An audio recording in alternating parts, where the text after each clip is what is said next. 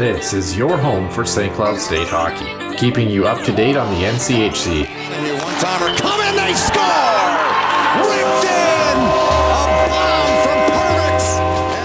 Women's WCHA. So Dana Rasmussen fires and she scores! Dana Rasmussen for the Huskies alongside The National Hockey League. Dwayne Kaprizov in for a chance to win it! He scores! Kirill, the thrill is for real! Welcome to the NHL, a game winner! And everything from the state of hockey. St. Cloud Cathedral is now 42.6 seconds away from wrapping up the school's first ever title. Welcome to the Huskies Warming House Podcast Den.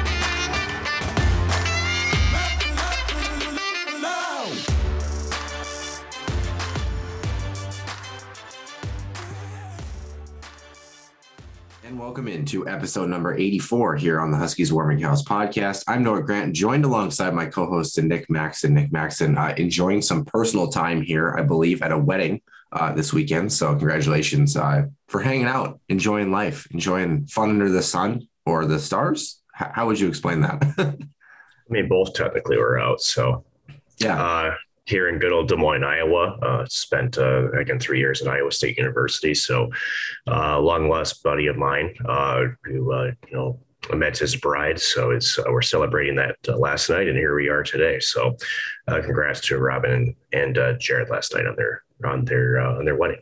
Yeah, it's been a long weekend, I think, even though we've been away from the Huskies a little bit, at least in person or in spirit, sort of ish. But nonetheless, we're going to talk about the men's hockey team. A very good weekend for them. Of course, the women's team was off. They've got Ohio State next weekend. We've got a little bit of Minnesota Wild talk for you, as well as talk around the college hockey landscape. And we're not going to keep you waiting. And we'll head right on to Center Ice View News and Notes and the Huskies Illustrated Weekly Roundup. Center Ice View News and Notes. Center Ice View provides you with the best coverage of St. Cloud State Huskies hockey, from game notes, recaps, photos, and more. Go to centericeview.com.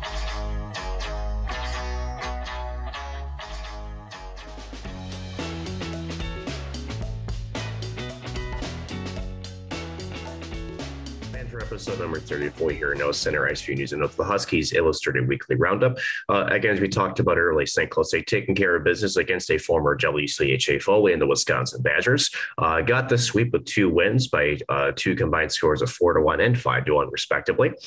So 9-2 outscoring the Badgers there. And this is their their last non-conference schedule before the first NCHC conference schedule gets underway in 2 weeks. They do have a bye next week before they will travel to Colorado College and have their first ever game at Ed Robeson Arena. That just was unveiled earlier this fall.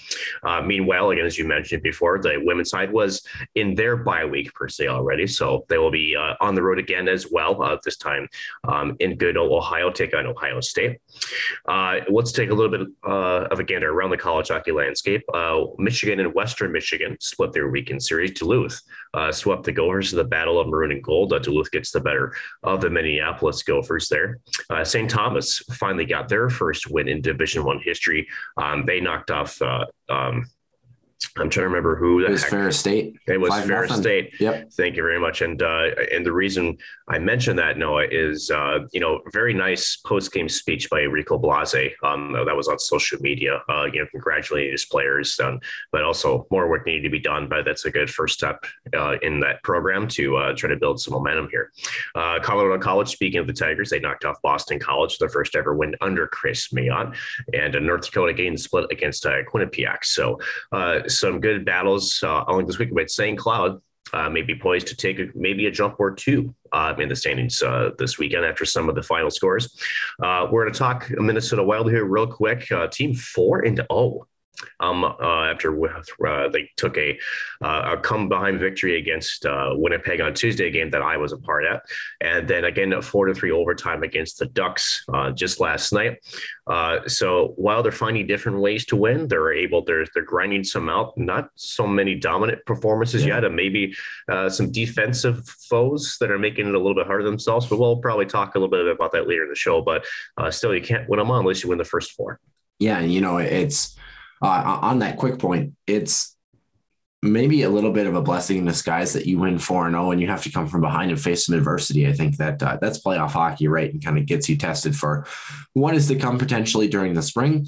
Speaking of NHL news, Evander Kane suspended 21 games for his actions using a fake vaccination card for COVID-19. Just not smart by any means. The forward was already embroiled in gambling debt. He's going to be ineligible to play until November 30th. So the Sharks were already without him, and they're going to be without him for a little bit longer. It was not the most ideal thing to do. So follow the rules, kids. Otherwise, you get suspended for playing hockey.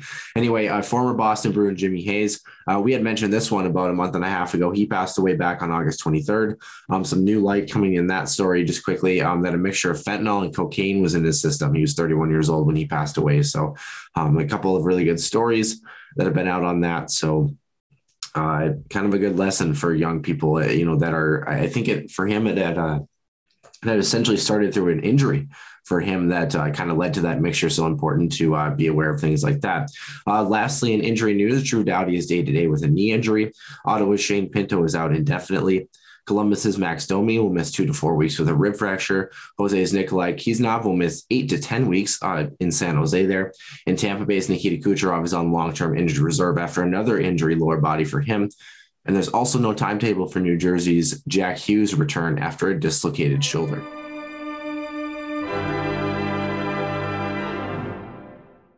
And once again, welcome into episode number 84. Noah Grant here, joined alongside my co-host Nick Maxon. Nick, as you had mentioned, kind of an eventful week for both of us, especially you. You got to take in that Minnesota Wild hockey game on Tuesday. We're going to talk about the Minnesota Wild a little bit, but in terms of that, how was the atmosphere? That was there are some hockey games that you get a ticket to, you don't know what to expect. I'd say you got your money's worth on that one. No question. It was actually a birthday gift from another buddy of mine down here. He kind of surprised me a little bit a couple of days beforehand, and so that was a nice surprise. Was the atmosphere electric? Yes, it was. You could tell there was some pent up energy from the fan base.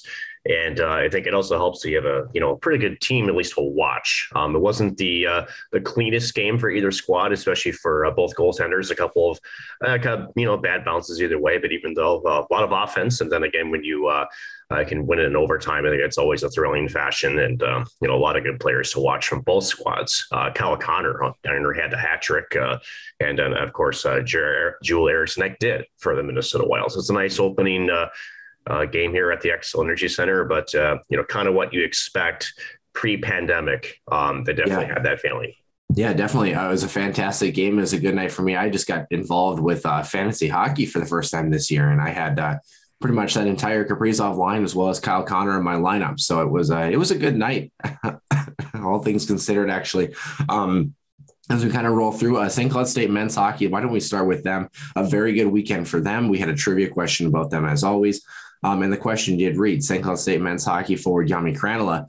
He currently led the team with 7 points entering yesterday's contest against Wisconsin, who is the only Finnish player in St. Cloud State Division I history to lead the team in scoring.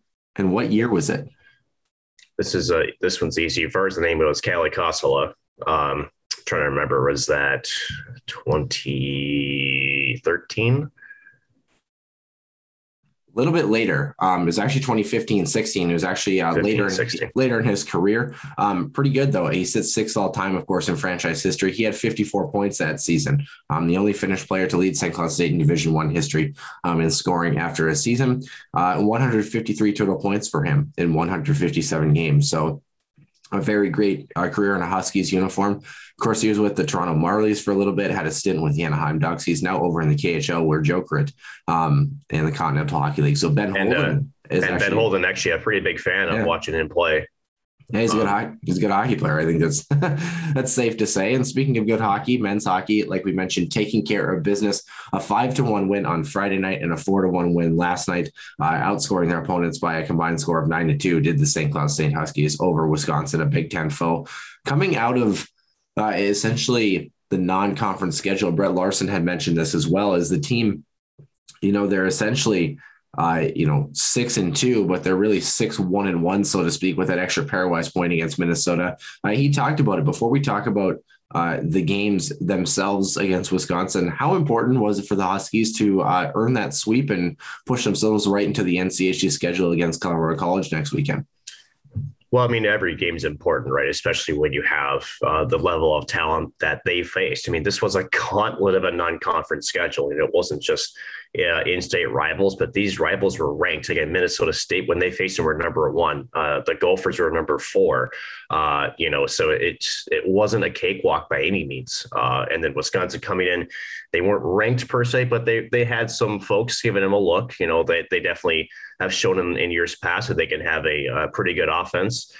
We had talked last week, that their biggest question mark was maybe their defense. And I think the score would indicate that there was maybe still some trouble on defense for Wisconsin, but also got to give the Huskies credit. They can roll 4 lines most nights. And when they do, if they're all, contributing, that they're a very dangerous hockey team. They just come at you wave after wave. So I got to give the Huskies, some credit where it's due as well. So, but important. Yeah. You always need points. You want to make sure, especially in non-conference or pairwise, is even more important.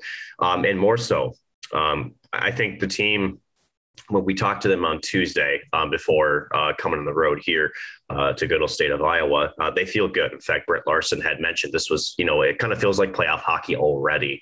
And I think that's exactly what you want early. So you want to get battle tested early, especially going to the NCHCs. You and I both know, Noah, this is a very, very good conference. There's not a team that you can overlook nor sit back.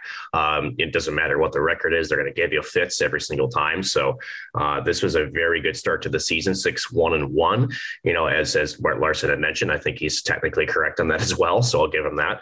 But now the real season starts. Now you got to go out there and take care of your conference. But again, game by game.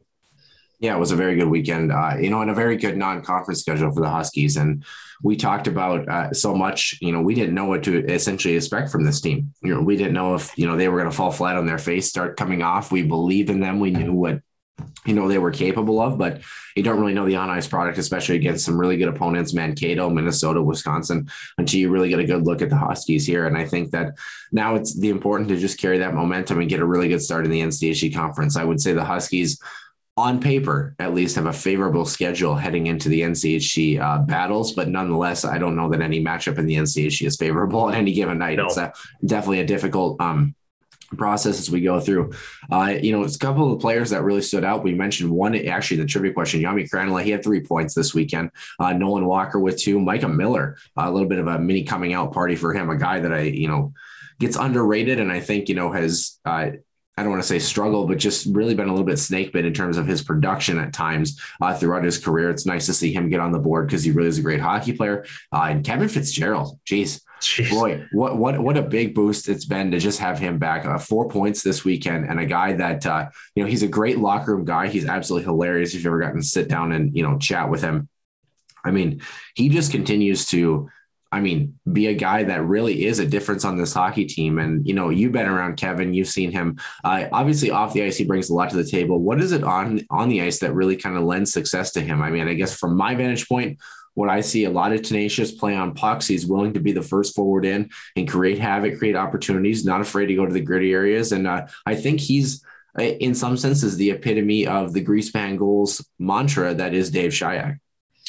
Yeah, but really what he brings is consistency. That all of what you said is great, but he brings that exact game plan every single game, every single shift. I mean, you talk about a guy that just does what he's asked to do, and he brings it to you every single time he hits the ice. That's what Kevin Fitzgerald actually brings. Yes, it's good to have him, like you mentioned, being the first one. He takes great angles. He's on the boards when he battles. He's in the front of the net also, like you'd mentioned, in those dirty areas, taking a beat down, winning those, stick position and those body position battles, getting rebounds. So, he's creating havoc. He does all these small things that we talk about in hockey all the time. It's those little things that maybe not necessarily find the score sheet, but as a player, especially in a teammate, it's those little things you appreciate a lot. And this team definitely is better with Fitzgerald in that lineup. And it's kind of nice to see him getting the score sheet a little bit too, because he kind of isn't a guy that I don't think if you were a casual fan would pick him out of the lineup and say this guy is an offensive threat.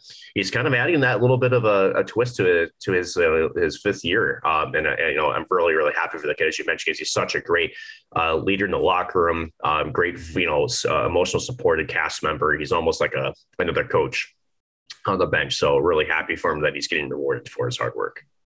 Yeah, David Rennick, a guy that a fifth-year player as well. He got the call on Friday night, did his job, and a guy that got the call yesterday, Jackson Castor, stopped into the net and stopped 31 shots in addition as well. Had a very good night, I thought, as well. It's nice to have that extra goaltender, and I don't even say extra in terms of a condescending way, just having that second goaltender, I should say, that you can go to. But David Rennick has been very good this season. And, David has earned that spot, I think, so far, but it's nice to see Jackson Castor step in, play a good hockey team and a good opponent in the Big Ten as well, too. I mean, it's not like he was, playing a team that was 58th in the country. I mean, he stopped 31 shots against a very good Big Ten opponent. So important for him to get that confidence boost, I think, a little bit and feel like, I'm ready to go this season as well, too. And just a small point on that too, Noah, as far as the goaltending trio that the Huskies have, again, Joey Lamoureux as well, Rennick is going to need an enough here and there. There's no question about that. I would probably think that was more than likely the case, but how good is it that Brett Larson can reach down, to Jackson Castor / Joey Lamoureux and feel confident that, you can win the hockey game. And Jackson Castor, when we've seen him in, parts of the last couple of seasons, he's looked pretty good in between the pipes. So it's nice to have a quality goaltender depth in your roster, because again, you just unfortunately injuries can happen, and again, as David Rennick, he's been marvelous so far to start this season, but at some point he's going to need to take a breather. And it's nice to know that you can almost do a 1A, 1B on your roster, and probably even 1C, honestly, and be able to feel confident no matter who's in between the pipes that you have a chance to win the hockey game. Yeah, and obviously NCAA tournament time is a little different than the NHL playoffs, but nonetheless, having that 1A, 1B, a second goaltender that you can go to, like you mentioned, is important. And even a third goaltender, I think, on this roster, as you had mentioned, that you can go to. I mean, all three of these guys, they're a lot closer on paper than I think the lineup card sometimes shows. And obviously they're playing for one of the best teams in college hockey as well, too. So very competitive and very competitive on the ice. Jackson Castor, like we mentioned, doing his job last night. The one point of emphasis that I think does need to be touched on a little bit from this weekend, and Brett Larson had mentioned it a little bit on Friday, I believe. A little bit of discipline trouble for this team, though, this weekend. That was the one thing that kind of stood out, is a little bit of penalty trouble. They give up some special teams advantages there. I believe, if I'm not mistaken, I think it was a shorthanded goal that Wisconsin had scored during the weekend as well, too. And when you talk about special teams, for example, the games that I were working this weekend, Friday night's contest saw 92 penalty minutes and 22 infractions, and nobody scored on the power play. So it kind of tells you how that game went as far as the penalties were concerned. But if you're the Huskies, you're a team that plays with speed, you're a team that plays with skill. You're starting to infuse that grittiness into your game. That's been the difference maker, I think, from Dave Shayak and company. That kind of starts with him and moves on down. How do you make sure that this group is riding the line the right way?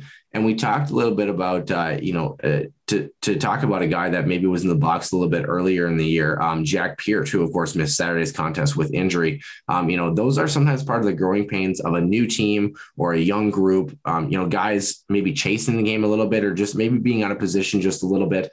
Is this more a case of, the team still trying to kind of adjust to their identity a little bit, or what are you seeing in terms of the special teams play? The penalty kill, I think, has looked great for the most part, but obviously you want to stay out of the box. Well, no question. You don't want to give your opponent any upper hand, anytime, especially when you're favored, right?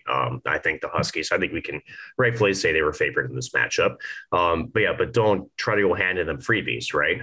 And more so to your point, from a hockey perspective, when Brett Larson is, when we talked about it before, his team is most successful when he's rolling four lines. Your lines get juggled. You get guys that are tired, and more so, you also get guys that don't see the ice when you're on the penalty kill. There's just guys that just simply don't kill penalties for you. So it does kind of, mess up your timing, your kind of your strategy, your line combinations. It definitely throws a wrench into it.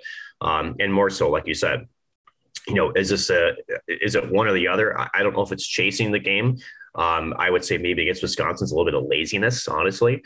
But, like you said, you don't want to, it's good that Brett Larson is acknowledging that, because that's just how the attention to detail his coaching staff is. Again, it's, you could probably say, well, why is he upset? They won 5-4 when he handed these guys, but still, he knows. And I think this team knows, starting in 2 weeks when you travel to CC, it's playoff hockey again.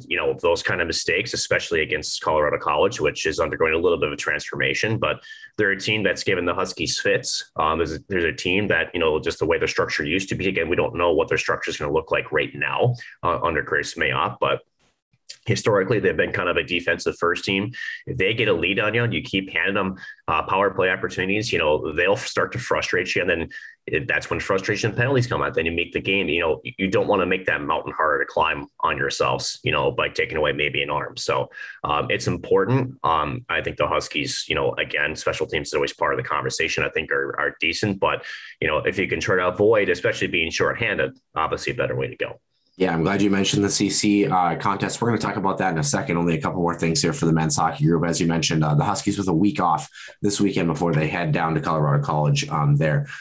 Speaking of changes in terms of lineups and things like that, obviously we mentioned Jack Peart was out of the lineup on Saturday, as well as Sam Henches, a guy who had just returned from injury, thought looked very well. Got on the score sheet a couple of times in Friday's contest, but, wasn't able to return on Saturday. The other guy that was kind of in that mix was actually Nolan Walker. He was able to return actually at a point last night as well. When we talk especially about Sam Henches, how big is it for him to just maybe find that consistency injury wise? Obviously you can't predict the way that things have happened, but I mean, this is kind of what we saw with Sam a couple of years ago, where he just, he had that tough injury, he's kind of snake bit when he came back. He was playing well, just wasn't able to get on the score sheet. And the biggest thing as a player that you want is consistency in any way, shape, or form. You want to be able to feel that normal routine. Obviously COVID last year, I think, doesn't help anybody with that, but this year, coming back, he plays well, he gets hurt, he comes back, he plays well, he's hurt again. Hopefully the 2 weeks of rest will do him good and he'll be able to be back in the lineup against Colorado College. But what does Sam Henches bring to this lineup when he's playing well? For me, I think he kind of reminds me of Zach Okabe in a sense, where he's kind of a buzzsaw and a guy that's hard on forechecks, a guy that plays with speed through the neutral zone, a great transitional hockey player. But it's just been difficult for him, obviously with the injury bug. I think for Sam, for him, his number one priority, consistency you want every player, but I think, and you'll have to wonder, I think the bigger question is, when we look back at his history with injuries, when he comes back, right, there's that, age old hockey question, and rarely for any sport, how healthy really was he? Was he at 100%? Probably not. Was he, the type of injury, some are easier to play through than others. And some injuries, maybe you can play through, but they still maybe hamper what you can bring as far as your tools in the tool chest. So if for Sam, what might be best for him is, if the 2 weeks don't do it again, I would say keep him out of the lineup. I think for him, he's got to get 100, as close to 100% as he can. There's no question that, he wants to play. There's no question Brett Larson wants him in the lineup. There's no question that he adds that spark, as you mentioned, offensively on the forecheck transitional. He's really good.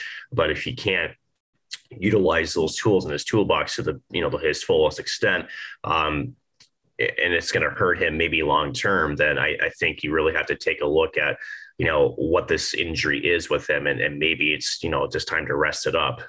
You don't do yourself any favors off the ice either, because again, some of these injuries you talk about with pro athletes, you can have these injuries start to get compounded, and then, you're talking, much worse consequences just from your personal body standpoint. So I think for Hentges, it's really important to get him getting him healthy, because when Sam Hentges is healthy, we saw him early in the season. He's a heck of a hockey player, and when he's banged up and he's injured, he's just not the same player. So to me, 2 weeks are going to be huge. So see, again, we don't know the fullest extent of his injury. Hopefully it's something where rest can help, and if not, I would say it's going to be one of those tough conversations. And if I'm Brett Larson, try to get him healthier, and that means maybe missing some more time. Yeah, you talk about getting healthy. They have that period of rest, as you had mentioned, as they preview Colorado College. Boy, Nick, you look at this CC team. We talked about it might take a couple of years for them to make the jump. They've held par with a lot of teams in the college hockey world, knocking off number 10 Boston College last night, a 1-0 loss for them against number 20 Northeastern. They're not a bad hockey team. And one of the things I want to point out here, as you go back through their schedule, Nick, only twice during the season have they given up 3 goals. Which is important. Let me run you through the schedule here, because obviously we're very short in the season. They had Air Force for their opener. They lost by a 2-1 score, a 2-1 loss at St. Lawrence, and then a 1-1 tie for them in that weekend. Union College, they had a loss and a tie, a 2-1 loss and a 3-3 tie for them.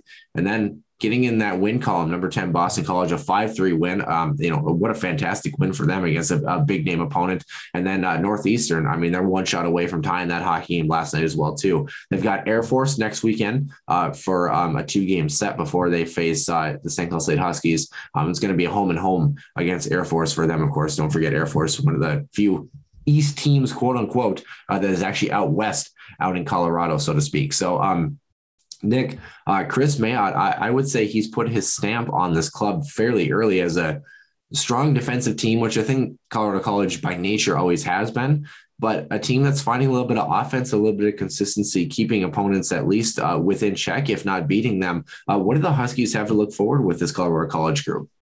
Well, when I asked, their captain, Brian, media day, what are you guys going to be different? And obviously didn't get into specifics, but he goes, yeah, we're going to be different. We're not going to be essentially, he used not necessarily the trap team, but I think they are still going to be opportunistic per se. I think you're going to see a little bit more aggressive on the forecheck, and maybe a little bit more in the neutral zone where it's a little bit more man pressure. And again, I think Chris Mayotte knows with what he has right now, obviously maybe the offensive depth from the squad isn't, necessarily very deep. So you have to win close hockey games, and, you just read out the scores, the very close games or low scoring games. And if you're Colorado College with your makeup currently, that is your recipe to win.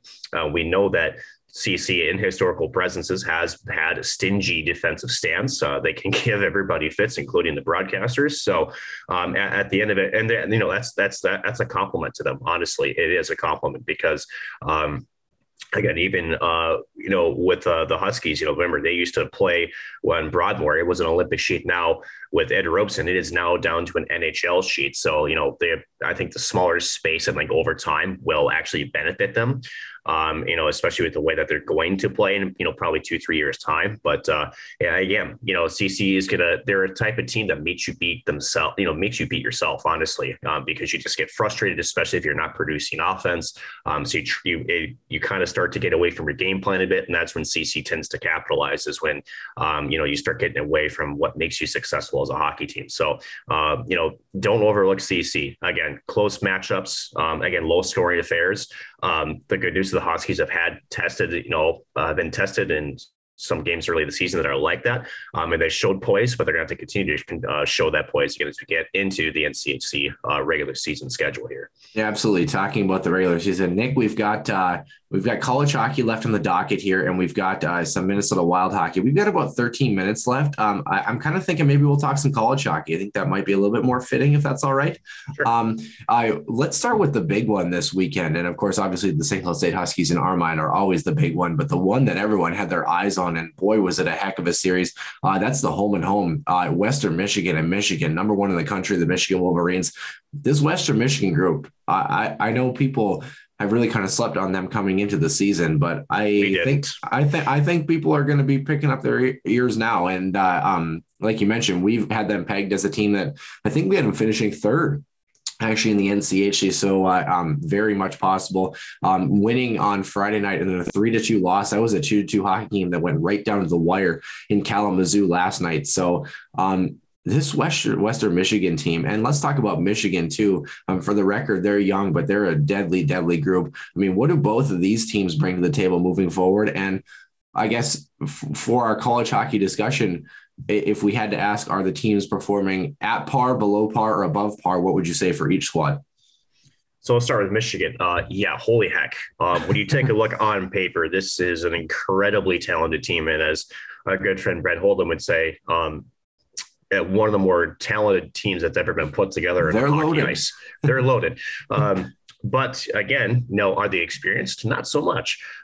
So I think regular season, you're going to see them, have success. I think, they have a shot to win the Big Ten along with Minnesota. But when it comes to playoff time, right, that's where this team's really going to have the spotlight over them. This is where, does the inexperience, does the talent outweigh being tested in the playoffs? And so they'll have to answer that bell. And that's when you talk about this weekend, by the way, that's where a series like this is huge for them. I think it's important to, not be winning games 5-1 and walking over opponents, having that adversity, maybe losing a game here or there. The St. Cloud State Huskies know this very well from a couple of years ago. It's important for a team that's high up in the standings to go through that adversity and see what that feels like. So when they get to a game like the Huskies did last year against Colorado College and you get scored on from center ice, you don't panic, you relax and you move on.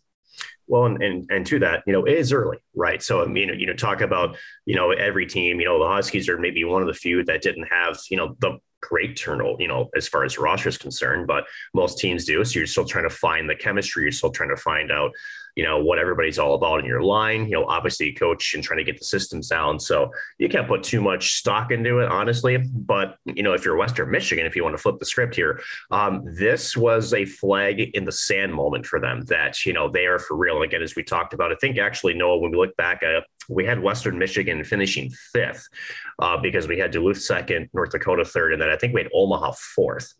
But I will say this, that we made it very clear that 3rd through almost 6th spot it could basically fall any number of ways, right? And it was really, really tough, at least looking at them right now, or I should say before the season, to really know who's going to go where, just because everybody was so close. So, and I could be wrong on that standings, but at the end of the day, it doesn't matter now, right? So Western, again, they had the offense. They come at you, right? They're a team that plays heavy. They play hard. And if they can find a little bit of that scoring touch, I mean, this is a dangerous hockey team because and similar to the Huskies, they just come at you in waves. They don't really have any weakness up front. They got a top 12, not a top 9, not a top 6. They got a top 12 that, maybe the top 6 are their scorers, but their bottom 6 know their role. They embrace their role too. They know exactly what they're out there to do, to keep other teams, off the board. And their defensive core is mobile. They're also heavy and hard as well. And they got a good goaltender also in between the pipes. So Western Michigan showing that, in that first battle up there, and those two squads that are looking to make their mark in the NCAA, that Western Michigan is not going to be a team to look over. And, we have it for sure. And I think the rest of the hockey world is now on notice for that as well. Yeah, absolutely. I would agree 100% with your sentiments there. And this Western Michigan group, I mean, we talked about them even last year, not a group that you wanted in the second half. And they gave the Huskies fits. They gave Duluth fits. We're going to talk about Duluth here in a second. The NCHC, as we look around, North Dakota earning a split against Quinnipiac. Those are two, I would say, pretty evenly matched teams as far as that matchup was concerned. A couple of other scores to kind of take a look at. Bowling Green 6, Miami 4. Great to see Miami score some goals against a pretty decent opponent. I don't know that Bowling Green has the strength they had in years past, but they're still a good hockey team and good for Miami to push the issue there, just not able to get over the hump last night. Before we get to that Minnesota Duluth series, the one team that I wanted to talk about, Nick, Denver, kind of a running gun game against Providence. They lose 5-1 last night against Boston College, kind of an up and down season again. I mean, they were sub 500 for the first time in NCHC history last year. Is this going to be another year of heartache for the Denver Pioneers, or are they going to find a way to right the ship?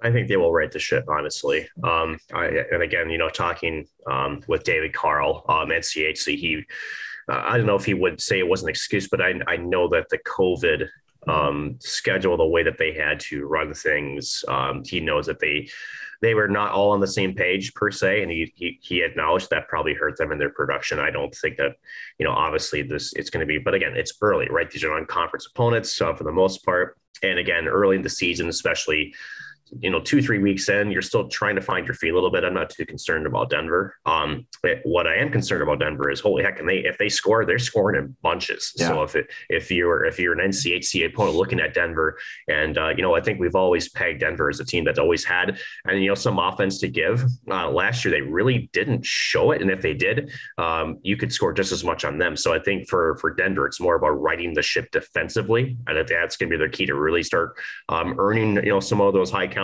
wins. But again, Denver's a team you can't sleep on either. I think they've got the talent pool, especially up front defensively, and especially in net, they got a heck of a goaltender. So we'll have to kind of see what they do, but I think they will right the ship. I just don't think it's early. Yeah, looking around at some other Minnesota teams, Bemidji State, a 4-3 win against Northern Michigan. They're a group that kind of has that sneaky skill once again. I've liked Bemidji's game. And again, we talk about teams that they're not blowing opponents out of the water. I think that just bodes well as they go into tournament time. I think Bemidji, I think they make the NCAA tournament this year. Obviously, it's very early, but I think their trend continues as such. And if so, I think they're going to be a dangerous out. I mean, we saw that last year, but I think they have a chance to go even deeper the way that they play, just because they play a playoff brand of hockey. They kind of remind me of the CCHA's version, the poor man's Western Michigan, if you will, in some senses, the way they play. So, very excited to see some of those Minnesota teams doing well in the CCHA. Also, St. Thomas, their first ever win in Division I program history against Ferris State, 5-2 was the final score in that one. Nick, before we get to that big Gopher series, how big is it for St. Thomas and this program to finally get a win under their belt and really start that train rolling? They always talk about, it's like anything in life. It's, once you get the first one out of the way, then the rest will start coming, right? It's that first step. Well, that certainly didn't happen with this podcast, but everything else, I think is. No. But to that point though, right? It's always, I think it looms over you until it happens. And I think, obviously even the coaching staff to the players, it's always, you just kind of want to get that out of the way. Now that they have, I think that'll kind of take a little pressure off their shoulders too, just to, I guess that's one less thing you have to talk about. But again, as we mentioned, the Rico, he's not so worried about the win-loss record with this club. He's preaching that, let's just get better every day. This is how we're going to win. He's a great leader. When I got that chance to talk to him prior to the St. Thomas game with the Herb, he's a very eloquent, very intelligent, very great hockey coach. He's a guy that really cares about his players, really, and cares about the game. Give that man time.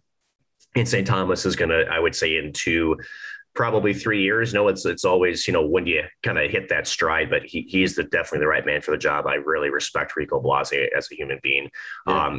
And again, back to your point, now that they got one, now they can go to the other. So it's huge, good to get it out of the way and build some confidence for that squad. Yeah. And we talk about, obviously we're back to a more normal schedule, so to speak.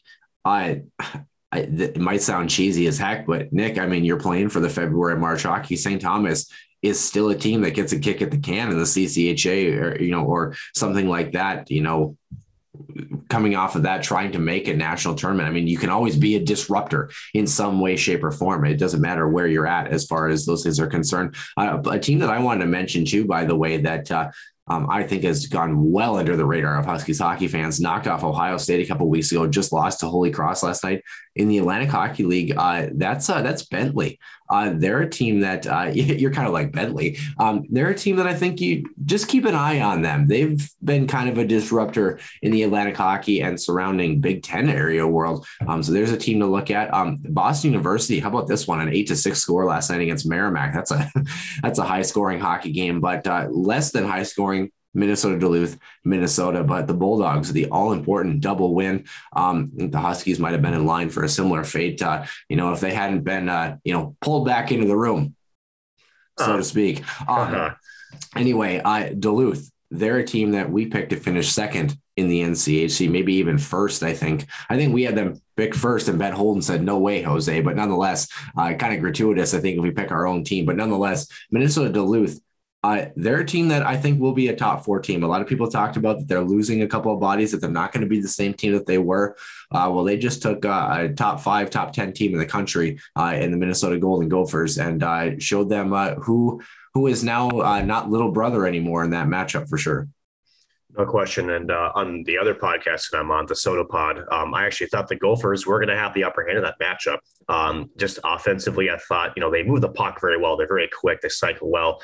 But there is one thing I mentioned in the podcast too. If Duluth is going to win a game or the series, that they were going to do it from defensive play, and Scott Sandlin is a mastermind at getting you into defensive structure. And if you look at the scoreboards and both those matchups, that's exactly how they did it. There's no question. 2-1 last night. And has Scott Sandlin had success in the NCAA tournament recently with that formula? A couple national championships, but who cares about that? So, you're right. No, but he's a coach that knows his opponent, and he gets his players to buy into what they have to do to win hockey games. And as you and I both know, as former players, you can't play every team the exact same way. Can you keep the overall structure and the overall identity of the team the same? Yes, but do you have to maybe attack certain teams slightly differently? Yeah. And for the Gophers, you definitely had to attack them a little bit differently. I think the Huskies in Game 1 on Friday had a defensive clinic against the Gophers, in terms of a team that is really anxious to shoot the puck and maybe sometimes anxious. So if you got in the shot lanes and really just got to the outside, most of their high-flying offense really couldn't do much. And it was long shots. They were easy shots for goaltender David Rank to handle. So there is a formula out there to beat the Gophers. I think we're starting to see other teams kind of pick up on that as, again, more film is coming out throughout the season, and you break that down. And again, Scott Sandlin, again, that program just continued to impress every single time, especially against that offense of Minnesota. It was interesting when you said there's a formula for success to beat the Gophers. Caleb Peabody's voice popped into my head as always. And it was, it's simple, score more goals than them. Yeah. that right away. But nonetheless, two very good hockey programs. Obviously, it's nice to see Duluth. They were, especially in the late 90s, early 2000s, they were a team that the Gophers essentially manhandled, so to speak. And then were maybe considered kind of like a Gopher light team. I don't think that they're in that category anymore. They're obviously 2 national championships, lends credence 3, I should say, lends credence to that. But there could have been a third one last year too. Yeah, exactly. In a row. Exactly. Yeah, and they were undefeated at the NCAA tournament level for whatever it was, like almost 1,700 days with the stoppage and COVID and everything like that. So a very impressive run for them. Nick, we're just coming up on time here. Was there any other team that you felt like you wanted to talk about in the college hockey world before we move on over? I think there's one team that we haven't talked about, and it's a team that I know Huskies fans don't like. So how about North Dakota? Yeah. And the reason why it's important to talk about Nodak is, it's funny when Nodak is a dangerous team, we always talk about them. When they're even just slightly underneath, all of a sudden it's like, wait, North Dakota, they have a hockey team. Don't sleep on them either, right? North Dakota, a lot of turnover in their roster. A lot of them, again, to NHL contracts. Let's remind ourselves that. But again, Brad Berry is a heck of a developer. He's part, the Coaches Network, along with Dave Starman, another good friend of the podcast. This coach knows how to develop players. And I think especially with the level of talent they recruit and the talent level they have, especially coming in this season, when they hit the stride, and they will, watch out for North Dakota. It's a couple of battles that you mentioned early for them in this season. But again, that's more growing pains for me. I'm very curious how this team's going to look in the NCHC regular season. We're going to start to see that, I think, next week. But again, North Dakota, always a thorn in the Husky side, and maybe just some of the fans' side as well, just because they travel so darn well. You got to love them for that, honestly. They make it fun. But at the side of it, the green and black, again, maybe not necessarily the top echelon team, but a team that, again, you cannot ever take lightly, because their talent alone can give you a lot of trouble. The thing with North Dakota too, they split with Quinnipiac, who Quinnipiac is no slouch of a hockey team either. It's not like they split with a team that, they maybe should have handled. Quinnipiac is a very good team. They showed that last year in the tournament, obviously running into a wall, I believe, against Mankato in that game. Thought they had that one locked out, and then suddenly they didn't. You know, I was kind of trying to go back here to take a look real quick, if I can, against North Dakota, kind of seeing where the Huskies were. The Huskies losing the last two matchups, but winning the two previous matchups before that, and then a tie before that. So it really has been a back and forth series to see, you know, as of late. I mean, you've got from 2002 onward. I mean, it's just, when you look at the schedule, green means a win, red means a loss, and a tie has nothing in between. And I see a lot of reds, greens, and grays all over the board, Nick. I mean, it's a very good matchup for the Huskies, and they're going to get them, you know, kind of later in the season-ish, kind of around that Christmas break mark, moving into January. So, I mean, like you mentioned, a lot of time and tune-up time for the big dogs from North Dakota to get rolling once again. I definitely agree. And hey, maybe if there's a game in Grand Forks, maybe I'll end up seeing you there. We'll have to see. I don't know. Maybe we'll see. Yeah, so, I don't know if I can sit in a sea of green for that long, but nonetheless. Or even come close to the building, right? So. Yeah, exactly. Nonetheless, that will do it for the main portion of our show. Stick around for the extra ice session. Again, this week, we're going to talk about some Minnesota Wild hockey. Nick Maxon was at that game, like he had mentioned, against Winnipeg. We're going to touch on that, as well as the Anaheim series and what has been successful and not so successful for this Minnesota Wild club.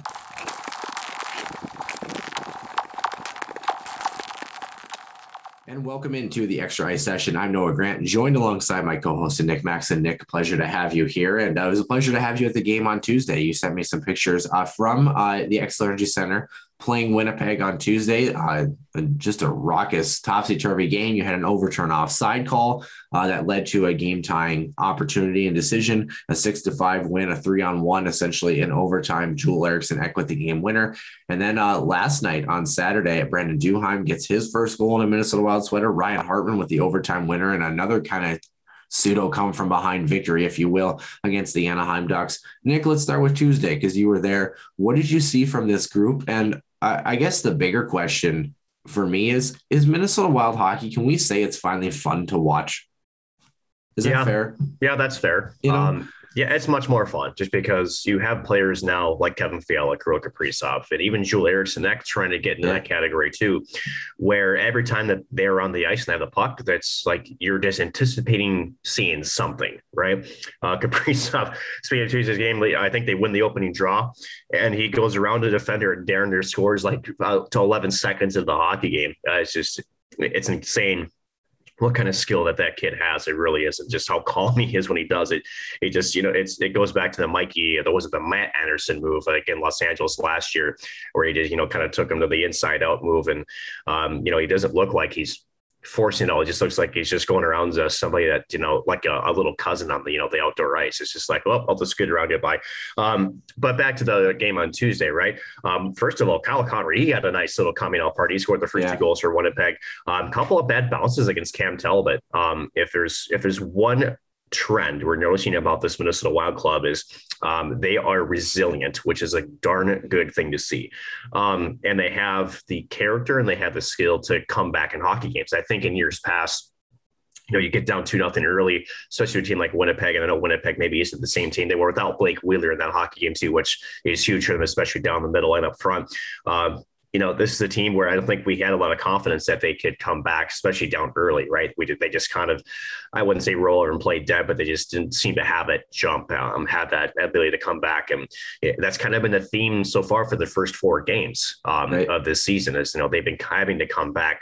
Now, as you mentioned, Noah, earlier is that a good thing? Yeah. Is it also a bad thing? Kind of too. I don't necessarily like the fact that I don't think they have scored the first goal yet this season. They've been 0-4 in that. So it's good that they're coming back, but also you kind of like to see teams.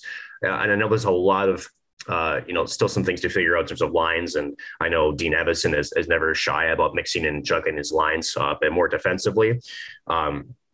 You'd like to see them actually get on top and then try to hold it too. I haven't really quite seen that from them yet, but overall the team plays fast, they play aggressive, and again, for the most part, even with, and I'm going to say this, and this is going to rattle some Wild fans, I think Matt Dumba has taken strides in his game with Jonas Brodin. I think that's, probably the perfect pairing for him, as we see forward. And this team was fun to watch. And that offsides call there, going back to Tuesday, I thought after watching it, I'm like, it's such a small margin. I really thought that they were going to let that stand, honestly. Again, you have the cameras in the blue line, but at first I'm like, you know what, we'll watch it, see what happens. And when they called it back, I was actually quite shocked. I was quite shocked. But then again, the chip out of midair by Eriksson Ek to tie it, and then 2-on-1 for Winnipeg. And then, as you know, in overtime in hockey, if you get an odd man chance one way, there's an odd man chance going back the other way. And you need a save. Yeah. You need a save, and can tell it. He made the save we needed to. 3-on-1 for the Wild as again, Zuccarello, Kaprizov, right back to Ek, and just perfectly placed. And Connor Hellebuyck, just really nothing much you can do in that situation. And just a perfectly one-touch pass play between those three forwards, and able to, I don't know if you want to call it steal that win in overtime, but you're able to earn yourself, a nice home opener win there against the Jets. Well, I mean, it's kind of a case of you're playing with house money, right? When you get that call coming back and you kind of throw the kitchen sink and hope for the best. A weird fluky goal. I mean, that's the type of goal you score to tie a game, though. Is obviously you generally don't bat them out of the air, but just traffic and chaos in front, you never know what's going to happen. I was kind of curious real quickly, Nick, with that offside call, what kind of views do you just have the views kind of that we have on the watching the TV broadcast in the building? I mean, was it a little bit different to kind of game perspective of what that play looked like until you got home, or was it pretty evident from the camera angles they had in building that you saw? Because I think to the objective fan, and obviously the NHL has a little bit more views, especially on the opposite side of the bench, I think, than we do. And I'm sure they played it back frame by frame with multiple looks. Did you go back and finally say, okay, yeah, that was probably offside? Did you see it in the building, or are you still kind of convinced that it was a little bit tighter than one would think? So we talk about this with camera angles because, we actually had a segment during the summer on this, what was it? The one moment that still ticks you off as a fan base, or maybe, yeah. And that was the parallax angle, right? So the parallax angle, again, it plays dividends in these situations too, right? If your camera is off center of something, you're trying to go from a line judge, it may look like, hey, it's either onside or offside, but the reality is it's not on a line. We have no idea. Excuse me. But again, the NHL and the hits booth, right? There is angles that the NHL only has access to and the broadcasters do not. So at the end of it, there's that blue line camera that's right there. Well, I never saw it. They never replayed that inside the building. Sure. And that's by design, of course. Yeah.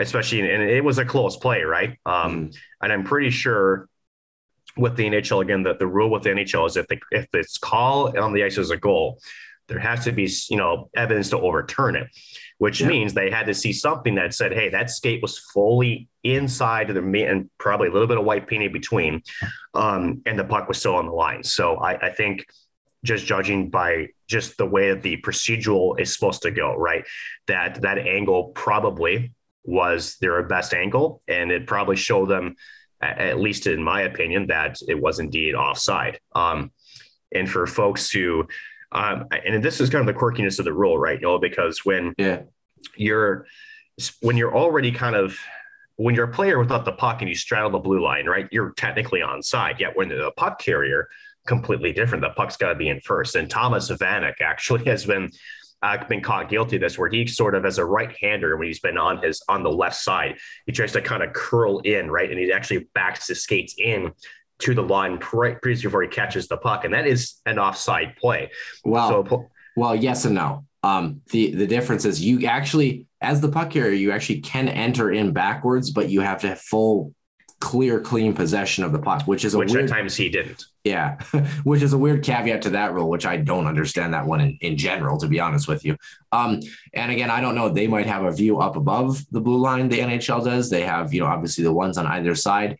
I think the thing that, I was obviously happy about it. I thought it was offside by a small margin, by a hair or less. I think the thing that's, like, if you're a Jets fan, that really bites, and I guess if you're a Wild fan, now that we have the last laugh, is humorous, is, it had no bearing on the way that play was going to finish. No, you know what I mean? And I think it's a good lesson for young hockey players. Just make sure that you're tagging up on that play if you know that you've got a guy who's got a wide open shot at the cage there. Because that could completely change the complexion of that hockey game, and a game that was a high scoring game, Nick. And I you're welcome to continue your point. I kind of cut you off there as usual. But I also kind of want to ask if you could follow up for me as well, too. There was a lot of talk about Cam Talbot not having the best night. I don't know that that game was on Cam Talbot. I think Cam Not Talbot really. has kind of had a run of bad luck. Like you mentioned, a couple of tough bounces. I think Cam Talbot, for the most part, has looked all right in the Minnesota Wild uniform this year. You can't look at a goaltender's performance just merely at the stat line. You just can't. Mm-hmm. You actually have to watch the plays, and because as hockey fans know this, and if you watch enough, hockey sometimes is a game of really funny bounces. It just happens that like way. the Joel Eriksson Ek goal. Exactly. So, and if you're really, and the opposite, if you're going to throw that on Connor Hellebuyck, get the heck out of the room. Honestly, that was, what are you supposed to do about that? So, first goal by Connor, I believe it hits off, was a Kulikov's or Merrill's stick, and then it doesn't beat him short side, sure, but I think the way that he was set up was to actually go outside on that, and then just that little deflection, changes the entire trajectory of the puck, and you're just not ready for it. So Matt Zuccarello scored a similar goal in the second period too. Exactly. So, I don't, again, you're right. This is not really indicative of Cam Talbot. Now, if he's taking straight shots with no traffic, no deflections, and let's say his rebound control, where it's putting it straight back into the slot to create a second opportunity, or let's just say that, it's a shot from the point that he should easily grab and hold on, and he's given up, a rebound in front of him. He's not controlling that kind of thing, right? That's a conversation where we can absolutely look at Cam Talbot and say he looks shaky. He's not tracking the puck. His rebound control is not there.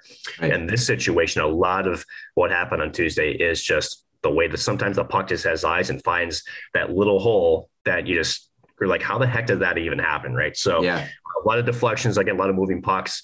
And again, Winnipeg's a team that likes to play in front of the net. They love to, create traffic and love to take away the vision of the goaltender.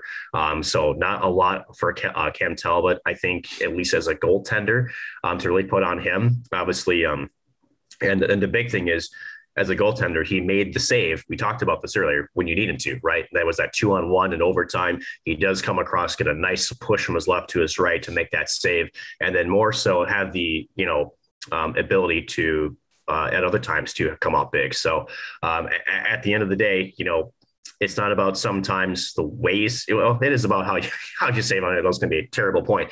But also, sometimes if you're having games like that where a puck just seems to be, not going in straight, it's taking bounces. You just have to have those timely saves, and he got one when he needed to, and the Wild take advantage of a transition play in overtime and able to help their goaltender out. Yeah, the biggest mark of a goaltender that you kind of go back to is you ask him to make all the saves that he's supposed to make, and you try to see if you can get one or two that he's not supposed to make.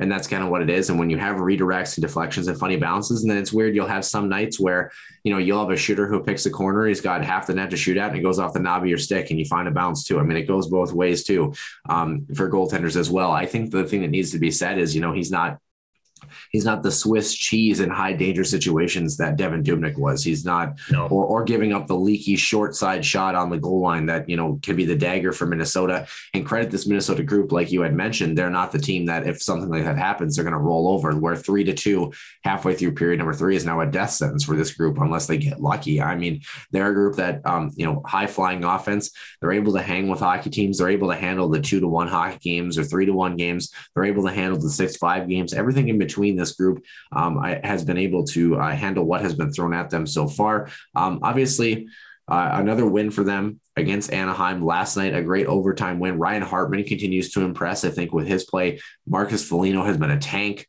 Brandon, the Spartan punch. Yeah, you were witness to that. That was That was Kevin Bieksa 2.0, if you will. I mean, that was seriously akin to that. And, Brandon Duheim as well. He finally gets his first last night. I mean, the mixture of grit, speed, and skill for this group, there's something about this team. And I know we say that every year, right?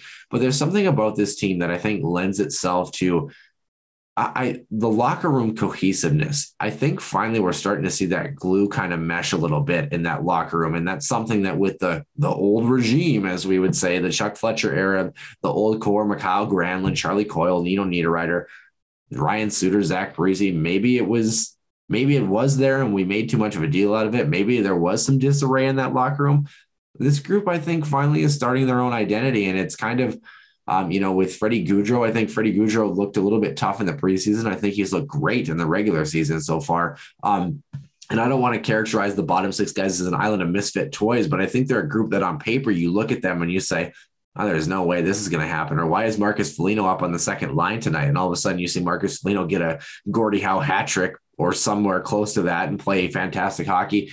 This group is finding a way to take some slightly jagged, misaligned puzzle pieces and turn them into a nice, straight, pretty picture right now. And it's paying dividends. And I think the defensive core, I think I'm looking for, if there's a guy I'm looking for a little bit more out of, I think it's Alex Goligoski, just a little bit. I think he's got a little bit more in his game. But that third pairing defensive core, Kulikov, Merrill, still looking fantastic, I think, as well. And that's exactly what they're doing, what they're supposed to do. Obviously, at some point, I hate to break it to you, Minnesota fans, the Wild will lose a hockey game during the regular season. It will happen.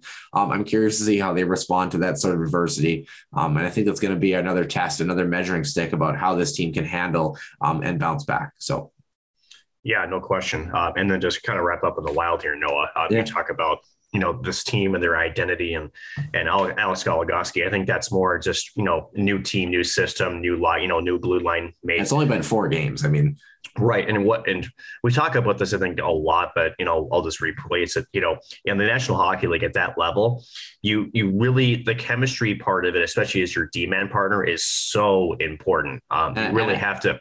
And I should say he's got 3 assists and he's +1 in 4 games. So it's not like he hasn't done what filling the void of really Ryan Suter should be. So, right. But to that point, right, you want a guy of his caliber, again, Alex Goligoski, to be able to have the confidence to be, that fourth, offenseman. That's kind of what he brings, I think, as part of that two-way forwardness. But again, you have to be able to trust your partner is going to cover for you, right? So I think that they're just trying to figure each other out. And at some point, at that level, what you want is you literally can close your eyes and then, almost like in a zone entry, and you could just think and feel where your partner's at. And without even looking, it's either a drop pass or a pass to the opposite side. That's the kind of confidence you have to have in your other partner on your pairing. And right now they're still trying to build that. So, and I think it'll be fine, honestly. But as you mentioned, Kulikov and Merrill have been solid as far as the third pairing defenseman is. Again, they are who the other shutdown Ds are really not going to, get you much on the scoreboard. Although they've been, still pivotal in terms of the transition game. I thought I liked what I saw with them on Tuesday, again, live and in person. But even more so, you talk about Freddie Gaudreau. I agree. He's been really, really good as a spark plug, especially that second/third line. He's been kind of moved up and down. But even Victor Rask has looked all right. Yeah. Yes, Victor Rask. Mm-hmm. Yes, I mentioned his name. And you've seen with Dean Evison too, with Victor Rask, I think he did this in the preseason. I've seen it. I thought I saw this a little bit on Tuesday where Victor Rask sometimes would come out with Kaprizov and Zuccarello just to get a little bit of a different look. Again, they're comfortable with each other. It's not the, ideal pairing on paper for sure offense, but sometimes, it's, if you're just trying to change momentum for a shift or two, that's what I like about Dean. And going back to my final piece before I kick it back over to you, part of the identity of this team, I think, really comes from Dean Evison and his leadership. He's kind of a good mixture of a player's coach, but also a guy that's like, you're going to earn your spot. And, he expects, you to bring what you're best at every single night. So at the end of the day, I think there's a really good just attitude in that locker room as well from the coaching staff. And I think that, when you have, everybody on the same page, it just, it just naturally breeds success. And you just kind of hope that, it continues to go forward. And 4-0 is a good start. Like you said, they will lose a hockey game at some point. I kind of want to see it sooner than later, just to kind of, again, just get it out of the way.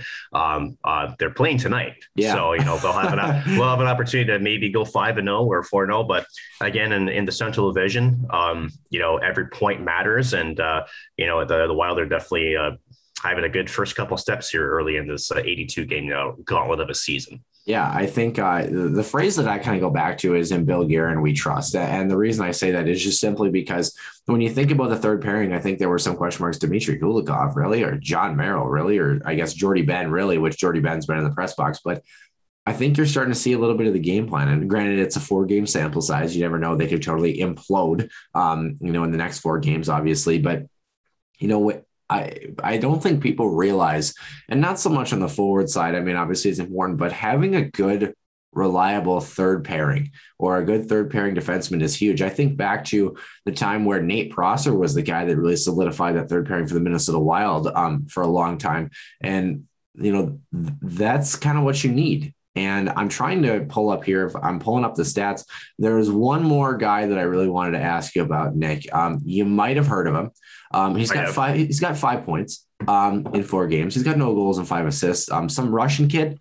I'm kind of curious. He got signed to some big contract, and I'm curious through the first 4 games. How have you been impressed with this certain guy? I know that fans want to see him get on the score sheet. There's no question we do too. But the thing about any player, if you're not contributing one way, you got to contribute in another way, right? And so that means, he's passing, and he's getting other. I mean, his last year too, there were some beautiful setups and beautiful reads that he had through traffic. Again, just with the way he controls the puck, the way that he opens his edge, especially on his forehand side. He's fun to watch, even, just trying to find an open man. So he's been impressive. There's no question that, that sophomore slump, right? There's 2 ways you can look at that, right? One that is, is it the player, or is it that the teams now that you're facing have a year's worth of film on you, and now it's, can they adjust, right? Yeah, and I think and the man still he's over a point per game player still right now. Yes. Yes. So I think for Kaprizov, again, I like what I've seen. Eventually, he'll get one in the back of the net. There's no question about that. I have confidence in the kid, but more so, again, he's finding other ways to contribute, and that means if he's got to be the setup man, sometimes he's fine with that. And if anything, he's not. If this shows us one thing about Kaprizov, it shows that he's truly not a one-trick pony, right? You go back to some other, maybe some offensive players. I'll just throw in Austin Matthews a little bit. He was a pure goal scorer, but as far as maybe finding the open man, not necessarily the greatest passer. Sometimes it makes some goofy decisions. You don't see that with Kaprizov. He's a very smart, very high hockey IQ type player. So if you're not gonna put one in the back of the net, if you can certainly find open space or create. I think that's the one big thing that he does so well is create himself open space, but also creates those for others on his line when he's out there. If he's going to be the primary, the secondary assist, then hey, you're still putting points up, you're still contributing to team success, and it's not zeros, so that's better than nothing. Yeah, and setting up a guy like Matt Zuccarello, who we didn't know what that contract was going to look like a couple of years ago, and I think the infusion of Kirill Kaprizov has really turned what could be a gross aging contract into. I mean, he's a team leader in points with 6 right now. A couple of things that I kind of want to point out too, Nick. Nico Sturm, 73.8% on faceoffs.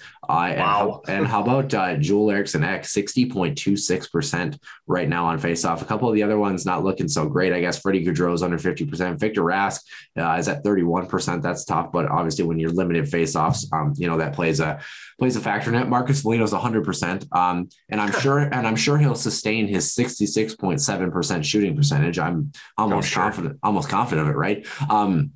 But yeah, this team up and down the lineup. When you mentioned Matt Dumba, by the way, he's got 3 assists on the season. Nick, through 4 hockey games, he's actually the team leader in shots. How many do you think he has this year through 4 games? He attempts quite a bit. 31. Not that many. Temper your expect. Now my point looks terrible, Nick. But he has 18 shots from the back end, and he's the team leader in shots, which is. I actually was going to say 20, but I was like, you asked, so maybe. So I misread your enthusiasm. Let's put it that way. Yeah, well, you know how excited I get on this show. It's a great time. But I think when you talk about a guy like him, Brandon Duheim has 14 shots. Yeah. How about that? Ryan Hartman has 14 shots. These are things that they have more shots than Matt Zuccarello, Kirill Kaprizov. I mean, obviously part of that might be line matchup. We might have a great bottom 6 that's starting to roll over some of these other teams as well. But, that just bodes well when your bottom 6, those underlying statistics, people talk about, Nico Sturm, he's only going to get 10 points this year. He's only going to get 5 goals or something like that. Look at what he does. If he's generating shot attempts, if he's in the offensive zone, if he has a lot of offensive zone puck possession time, winning draws. Yeah, if he's winning draws, if he's in the plus column and plus minus, he's doing the things that he needs to do relative to his role. And I think that's the biggest thing with the Minnesota Wild that we saw all the way back in 2014 when they've got past the first round against the Colorado Avalanche. They had resiliency, they had no quit, and they had Cody McCormick as their 4th line freaking center, man. And he was one of the best 4th line centers because he played his role and knew exactly what he was supposed to be doing. I was so upset when they didn't bring him back. Honestly, yeah. I thought that he was such a a big piece of them making those runs. And I really thought that if they could get him to even just a 1-year extension, that he would be just dynamite for that hockey club. I'm trying to remember. I think he signed somewhere else. I'm trying to remember exactly where. Well, he was in Buffalo for a while. I mean, how do you not like a guy who's named after a pepper shaker brand? Come on now. Anyways, but nonetheless, I mean, this Minnesota Wild group, definitely tune in for a game or two on TV. If anything, they're a good hockey team. They're fun to watch. Nick, I see you pulling some stuff up. Are you looking up some stats here? I'm trying to remember their matchup tonight because they do play tonight. It was a back-to-back. Yeah, I suppose I could have looked that up for you, huh? And it is it Nashville? Nashville. Yeah. Yep. And Nashville coming off of a 6-4 loss last night against Winnipeg too. So there's a comparable for you, but nonetheless, the NHL. They're 1-4. How about the San Jose Sharks? They were 4-0. Buffalo finally lost. Montreal was 0-4. Kotkaniemi scoring against his former team.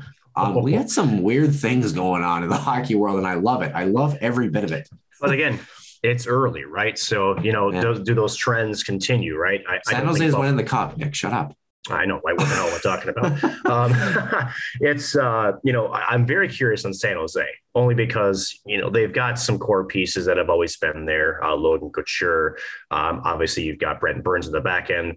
How does Erik Karlsson, man? How does Erik Karlsson, right? But, for them to be successful, he's got to return to his old form like he was in Ottawa. I'm not sure we're ever going to see that side of him again because he's just broken glass glued together. I mean, I actually feel bad for the kid, honestly. But they're going to be they'll have to be drivers of the ship if they're going to have to get back there. And again, for San Jose, and it's weird that we talked about Evander Kane earlier. He was one of their best offensive point producers, and he's out for 21 games because of that suspension. And so far, again, early hasn't really affected him that much. So if you want to run through, to start the season, 4-3 win over Winnipeg for the San Jose Sharks, 5-0 ass kicking against the Canadiens on home ice for Montreal, 2-1 win against Ottawa. And then a 5-3 win that we saw the other night against the Toronto Maple Leafs on Friday. And I think they play tonight. They've got the Bruins. They're actually in TD Garden there. So making that East Coast swing. Yep. Yeah. Have to see if that trend will continue. But I suppose for Sharks fans and also Buffalo fans, until they got beat by the Bruins last night, they were sitting a lot prettier maybe than they had expected. And if you're a Montreal fan on the opposite side, you're asking a lot of questions. I mean, that's just the way preseason. That Kotkaniemi getting pulled. Now, it obviously one player doesn't tell you though, what the franchise is or where it's at. It's not going to a huge lever, but it is maybe the final brick, per se, that says something was about to change with this franchise. And, I don't want to say because every team in the league earns a right to play for the Stanley Cup. There's no question about that. But what I also think it's fair to say the way that Montreal was winning was defensively. They really weren't outscoring a lot of their opponents. They were frustrating a lot of their points. They were actually playing some of the best neutral zone pressure hockey from forwards back I've seen in quite some time. Right. That isn't the case so far this year. So how do you fix that?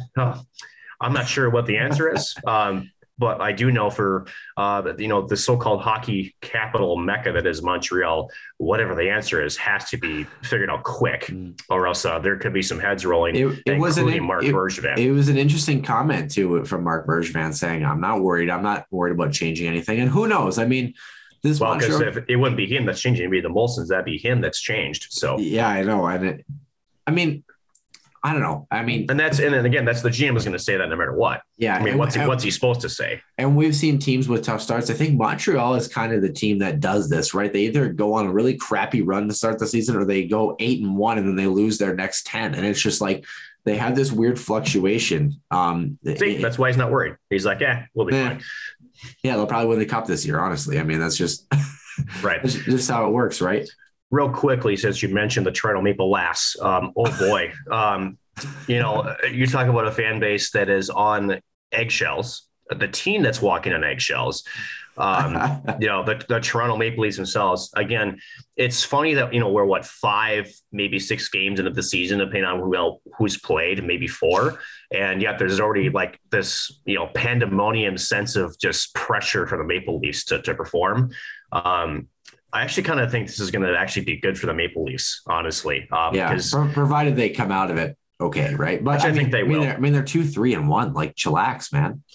Yeah, I think and that's when the opposite for them. They've come out the last couple of regular season. They've steamrolled people. Then, of course, the first round, a dumpster fire comes looking and says, "Hey, come back in here. Come on." Let's go. Although I didn't pay attention to their game last night. Is that what you're referring to? Did you see the score last night? 7-1 loss against Pittsburgh. How about Pittsburgh, by the way, a team that 3-0-2 without Crosby, without Malkin, with a bevy of injuries and kind of a depleted core from what they had during their cup runs, essentially. They look good. Hockey's a funny game, man. And that's when you look at the teams that, and I think that it goes to coaching, if you can play by committee and if you can, that's to structure, that's to coaching, right? If you have arguably some of the best centers in the world, Crosby, Malkin out of your lineup, and, you can still, can't take your older brother out from above the Ontario line and, give him, beat the living, what out of him. Holy buckets. I bet Sheldon Keefe and Kyle Dubas had a nice talk after that one, I'm sure. But I just want you to know, I take great satisfaction in opening up my Google browser and typing in Chicago Blackhawks and seeing 7th in Central pop up in an 0-4-1 record behind that. Oh boy, I'm okay with that. And that's, I think, kind of been a surprise a little bit. I think, they've gotten sorry to cut you off there, Nick, but they've gotten their ass kicked, man. I mean, the Devils game was close, the 4-3 game, but right, they lose 5-2 to Pittsburgh. They lose 4-1 to the Islanders. They lose 4-1 to the Canucks. They got the Red Wings tonight. I mean, it's just and the 5-2 loss to Pittsburgh, they gave up 3 or 4 goals in the first 12 minutes of the hockey game. I mean, it was ugly.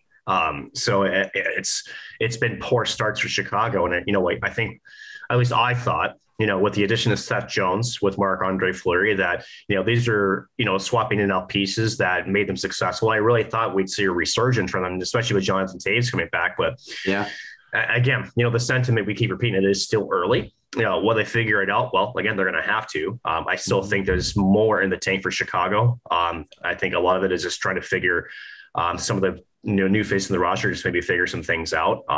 But at the end of it, I'm not that worried about Chicago. Now, again, these are some of the games that you look back on the end of the season. If you're a one place or another, and you can circle these and say, crap, this stretch or whatnot, maybe hurt us the most. But I'm not going to write off Chicago just yet. I really can't. Marc-Andre Fleury is a very prideful human being.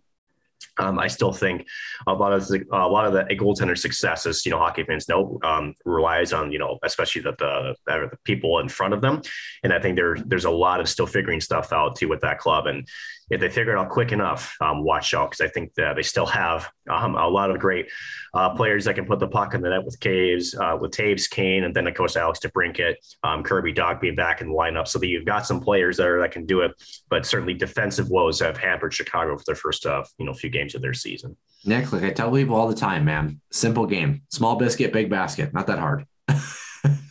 You make it sound so easy. Even a caveman can do it. Yeah.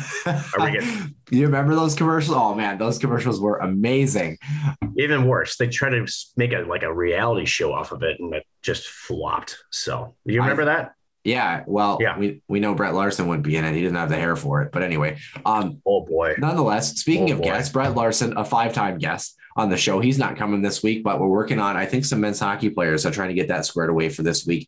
Apologies, we did not have a guest last week. Kind of a weird scheduling week for us. Just things did not work out as far as schedules for the teams and other things as far as that was concerned. But Nick, I think that's going to do it for episode number 84. For Nick Maxon, I'm Noah Grant, and we will see you soon in the day.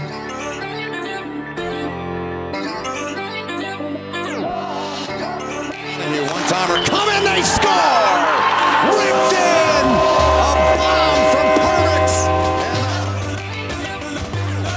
So Dana Rasmussen fires and she scores! Dana Rasmussen for the Huskies alongside Dwayne Kaprizov in for a chance to win it! He scores!